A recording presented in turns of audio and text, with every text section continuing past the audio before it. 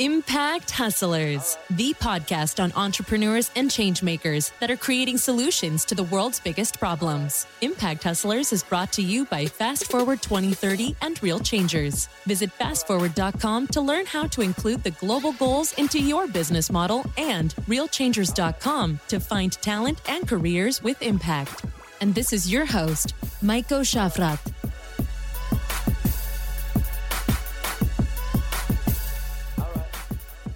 In today's episode, I talked to Chris Edson, CEO and founder of Our Path, a startup on a mission to eradicate type 2 diabetes. Our Path offers a 3-month digital weight loss and lifestyle change program and is working with the NHS to help people at risk of type 2 diabetes to stay healthy. Our Path raised funding from prominent investors such as Tavet Hinrichs, the founder of TransferWise, and 500 startups. So far, about 10,000 people have developed healthy habits through using Our Path. It's great to have you on the show, Chris. Thanks, Michael. I think you told me a while ago that Our Path actually started at a startup weekend. So that's basically this occasion where you go away for a weekend. It's like an event of maybe 50, 60 people, and people just form random teams and try to build a startup in a weekend. Can you tell us more about that and how it all started with Our Path and how it's possible that there's a real company being born out of that? Yeah, of course. Oh my God. The startup weekend, that was back in 2013, which is absolutely terrifying. So I was a strategy consultant for my sins at the time. And I had this idea that I wanted to go into startups. So I ended up rocking up to this, startup weekend run by the Kaufman Foundation, and I pitched in front of this room of 90 people, and it was in Imperial, so Imperial College, the university. So it was me, and I was like 25 at the time, to a room of 19-year-olds, and I convinced a bunch of them to come and work on this idea with me. And the idea was, it was around diabetes. It wasn't anything like what we're doing now, but it was around diabetes.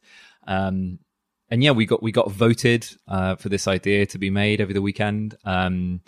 And it was probably the most stressful 2 days of my life. It was awful.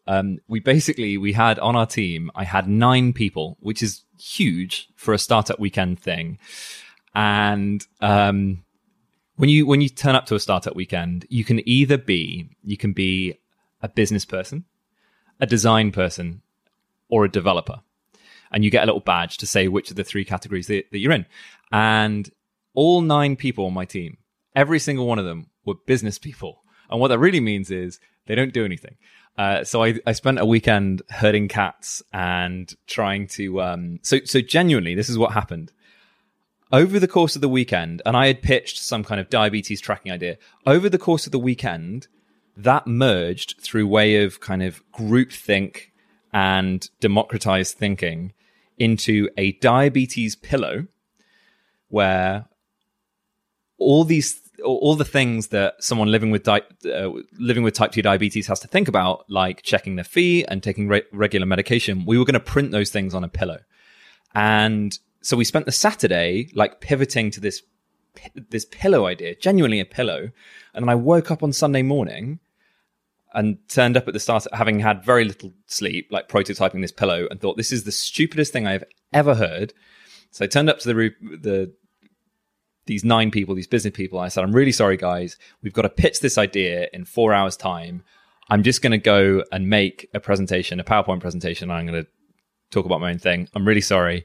So I was like a total lone wolf. They were all really angry with me.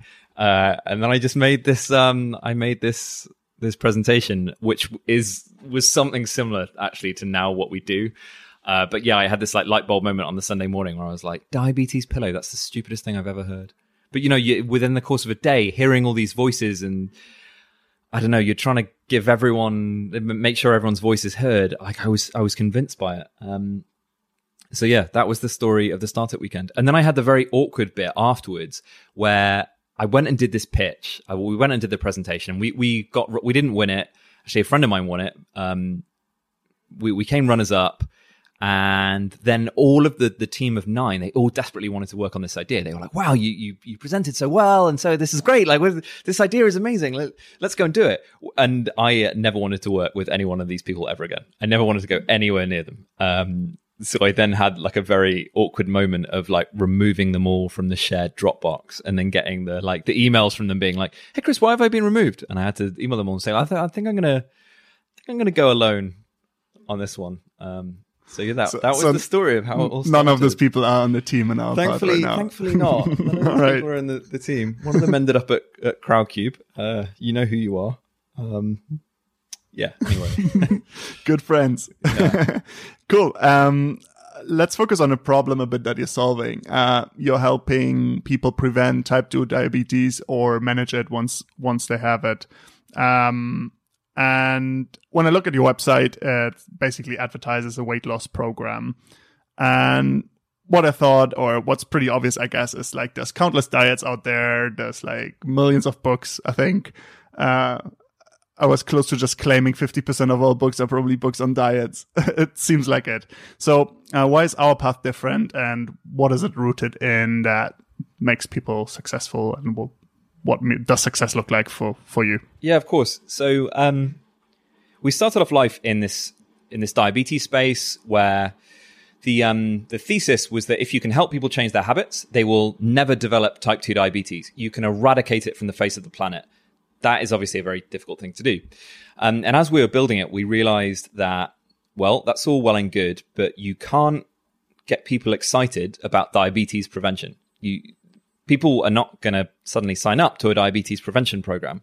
What you have to do is build a product that people want to use and want to pay for, and they want to go and take a 3-month program. So all of our marketing on our website, it doesn't mention diabetes because diabetes scares people and isn't something that they want front of mind.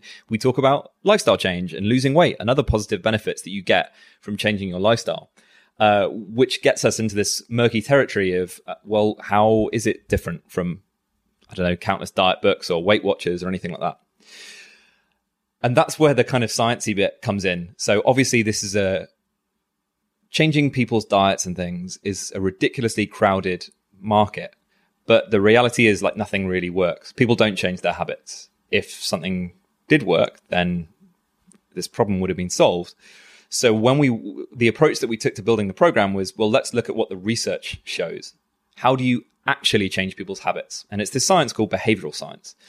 It's a relatively new field, but there are huge number of different aspects to it, and we just took it upon ourselves, me and Mike, the other co-founder, to become obsessed with behavioral science, and then tried to build a program off the back of it. So building a lifestyle change program off this new thing, behavioral science.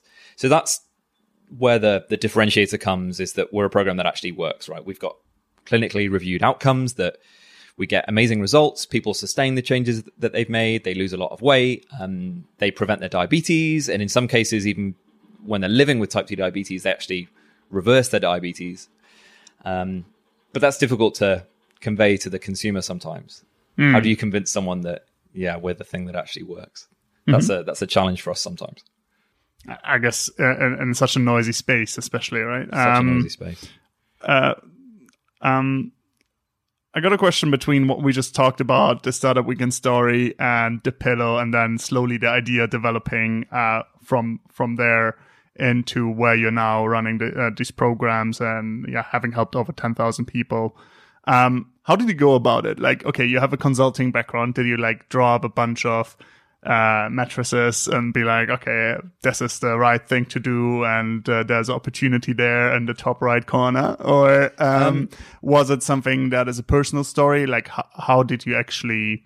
Yeah, it's partly personal and partly strategic. We were working as consultants. We were working in healthcare almost exclusively. Me and Mike, we were working in healthcare. Diabetes kept coming up as this huge issue, and we'd be doing work for pharma companies, and they would be explaining to us about a new insulin drug that they wanted to market for people with diabetes, and that kind of sickened us.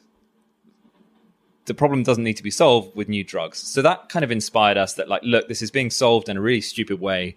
We think we can do it better. And at the same time, I also had a family member who was at risk of diabetes. And those two things kind of came together that, look, we think we can make some dent in the type 2 diabetes epidemic. And also maybe I can help out this person close to me. And then the way that we went about it is we just went in with that idea. How can we help? type 2 diabetes. What could we possibly do? And so we just prototyped loads of ideas, loads and loads of ideas, and then tested them in really hacky ways. Like we went on forums, we made WhatsApp groups, we sent people diet books, we did all kinds of things, that don't scale, and we just to kind of test what might work. I learned how to code. So anyone that thinks that that's like a barrier, I just went and taught myself how to code. Did you build the first version or anything? Or I built everything up until about a year ago, to be honest. Now we have an engineering team, but for a long time I was kind of CEO/CTO, which is a difficult position to be in. Mm-hmm. I built all of our early stuff, which just probably explains why we're got such a shambolic code base nowadays. No, not really, but I guess if anyone wants to get started with this stuff, like just go to Code Academy, learn some stuff, try and build a website. I don't know, that's where I started. Mm-hmm. So throughout all the years, despite learning that maybe the diabetes pillar is not the best idea, what was your biggest learning throughout that journey until today? I think my biggest learning has been you can test like anything, and that your own biases are like always wrong. And there is no harm in, you just have to let go of all of your ego and test until something works. It's really easy to get locked into an idea or a way of thinking, and that can be completely wrong. Even now, we find ourselves, me and Mike, have our own biases about how we should be running the program or whatever. And then we look at the data and it might tell us something entirely different. And then we have to change our whole belief system. And that's kind of what it's like being an early stage startup founder, is you have to constantly be reevaluating things. So the expression that I think really resonates with me is strong opinions loosely held, right? As a founder, you have to fight tooth and nail to execute something really well, but be prepared to drop it at a moment's notice and move as soon as the data shows you that you should be moving in a different way. Mm-hmm. Is that the hardest thing about doing what you do, or is there something else you would say that's like the hardest thing to crack with what you're trying to do? I think that the real hardest thing is like managing the stress of it all. Running a startup, it can kill you. It's horrendously stressful. Struggling to find fundraising, waking up one day and thinking, can we make payroll this month? Thinking that you spent the last 4 years trying to build something, and then suddenly it's going to be up in flames and you can have 30 people unable to pay their rent. That's the most difficult thing about doing it. It is just an inherently stressful thing to do. You have to be prepared for that. Like everything that comes with it, from raising funding to managing a team, that's some of the stuff that sometimes gets missed when you're in making this new thing in your basement. You forget that, well, if this goes well, I might be managing a team of 1,000 people. And what does that really look like? Is that something that you really want to do? Do you want to commit to this thing for 10 years? Because if you want it to be really successful, that's probably what it'll take. And you'll probably have to make a million sacrifices along the way, be it your relationships or your family, or your hobbies. It's amazing. And I wouldn't do anything else in the entire world. Like I'm entirely convinced that this is my calling. Not necessarily, I just mean like building companies. Yeah. That's the thing that I want to do. But you do have to be prepared that a lot of other things will fall by the wayside. I used to have so many hobbies. I used to play in bands. I used to run marathons and things, and used to do photography, like all of this stuff. All of that just goes as soon as you run a company, because at any given moment, you could be doing something extra for the business. So it's almost impossible to switch off and dedicate that mental energy to something else. When in your journey did you take that decision? Yes, or when did you realize, like, yes, this is it? Like, I'd do that for the rest of my life if I think very, very early on, but probably 3 or 4 years ago, I was convinced that this is great. I love doing this. This is really, really rewarding. Because the things that I tend to value in my life, which is the other thing I encourage other new founders to do, The things that I value is autonomy, getting things done, a sense of mastery about stuff, and making an impact on the world. And if you have that same value structure, then maybe being a startup founder is good for you. And I realized very early on that running a company allowed autonomy, it allowed a lot of purpose, it allowed me to build things, which, I'm an engineer by degree, so it kind of fulfills that part of me.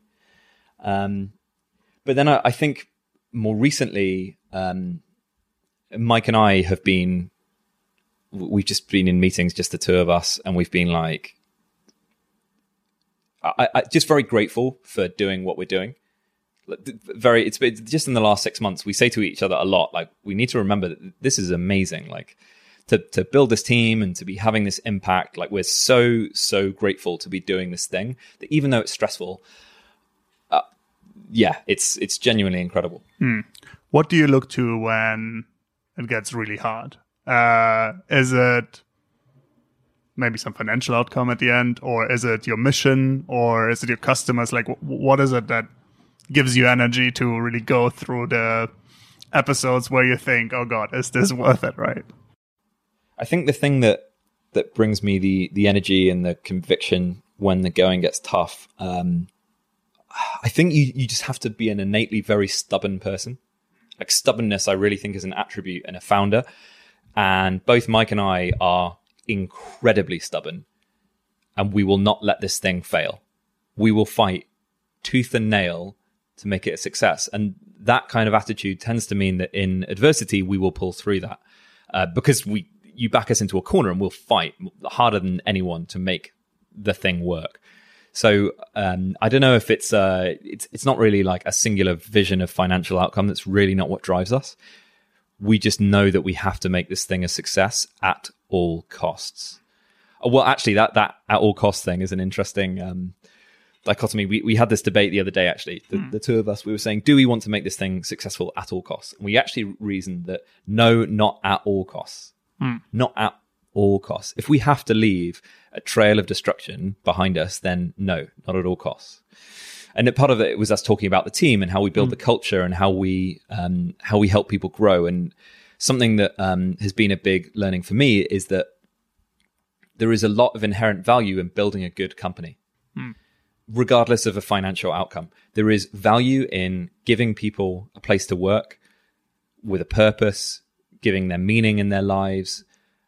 That is an inherently very, very valuable thing to do. So that's the other bit that I wasn't probably anticipating, that we've built a company that it gives people purpose. And that part of the journey, I think I hadn't anticipated. So even if it all goes horribly wrong, like I think I can sleep easy at night to be like, well, at least during that time, we gave people that purpose and we made a great place to work for people. That's extremely rewarding. You didn't grind people into the ground while they worked for you, right? Exactly. You build a culture or you're building a culture still, I guess, that, that makes people feel good about themselves and working for you. Yeah, exactly. Mm-hmm.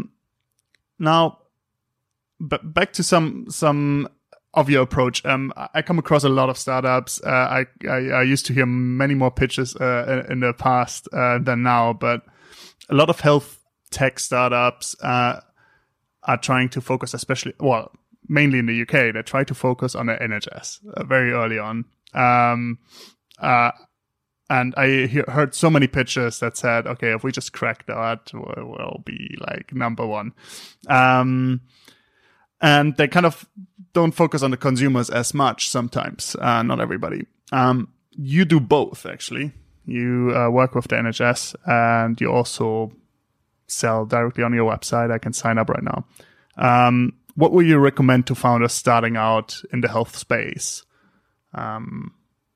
Yeah, I mean, it's gone to the point. It's gone to the point where I don't even know what I would recommend, because there is no single bit of advice with regards to the NHS. It is just too large of an organization to simplify into a single thing. But I think you touched on it really, really well, which is often health tech startups focus too much on the NHS, or they'll focus on the disease or the problem. They'll focus on the problem that they're trying to solve for the healthcare system. And that means that it's very difficult to be really product and user focused in what you're trying to build. And it will probably mean that you'll get no adoption at the end of your product. And that's where I think what we're doing is a bit different. We are very, very user focused, and we're trying to solve a real user problem, which is the same reason why we don't talk about diabetes and diabetes prevention to people. We try and talk about the problems that they need solving in their lives. So that is the thing I would maybe encourage for new health tech founders, is to think about what is the problem for the person that you're trying to solve.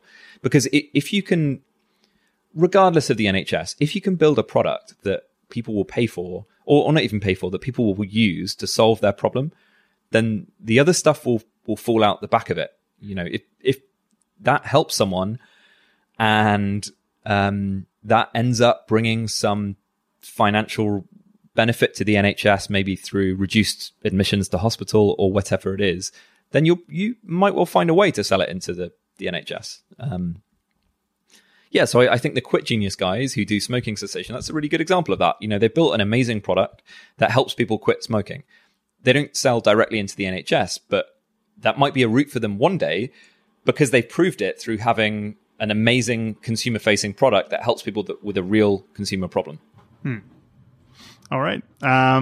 My famous last question, well, I don't know how famous it is, but my last question is, what kind of world are you trying to create with Our Path? If you look towards the next 10 years, how does the world look like that you're trying to contribute to with what you're doing? Yeah, the world that we'd be looking to build is where everyone feels that they have the support that they need to change their lifestyle habits. I don't want to say it's a world where there's no type 2 diabetes or there's no obesity, but I'd like to think we've created a world where everyone has the tools that they need to make those changes. And we want to be the company that provides those tools. Maybe it'll look completely different to what we do now, but we want to make those tools completely accessible to everyone, so that if you think about it, democratizing the kind of support that we now give to people, providing that to billions of people. Thank you very much. I wish you the best on that journey, and thanks for joining me today.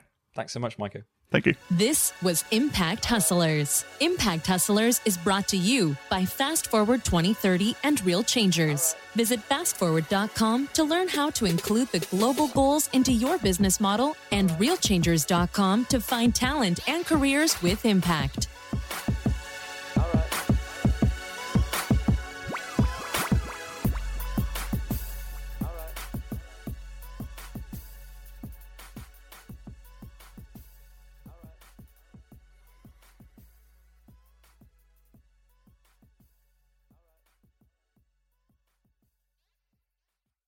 Thanks for listening to today's episode. If you enjoyed this episode, please subscribe, share the episode, leave us a review, and consider becoming a supporter on buymeacoffee.com/impacthustlers. This means a lot to me. Thank you very much for tuning in, and see you next time.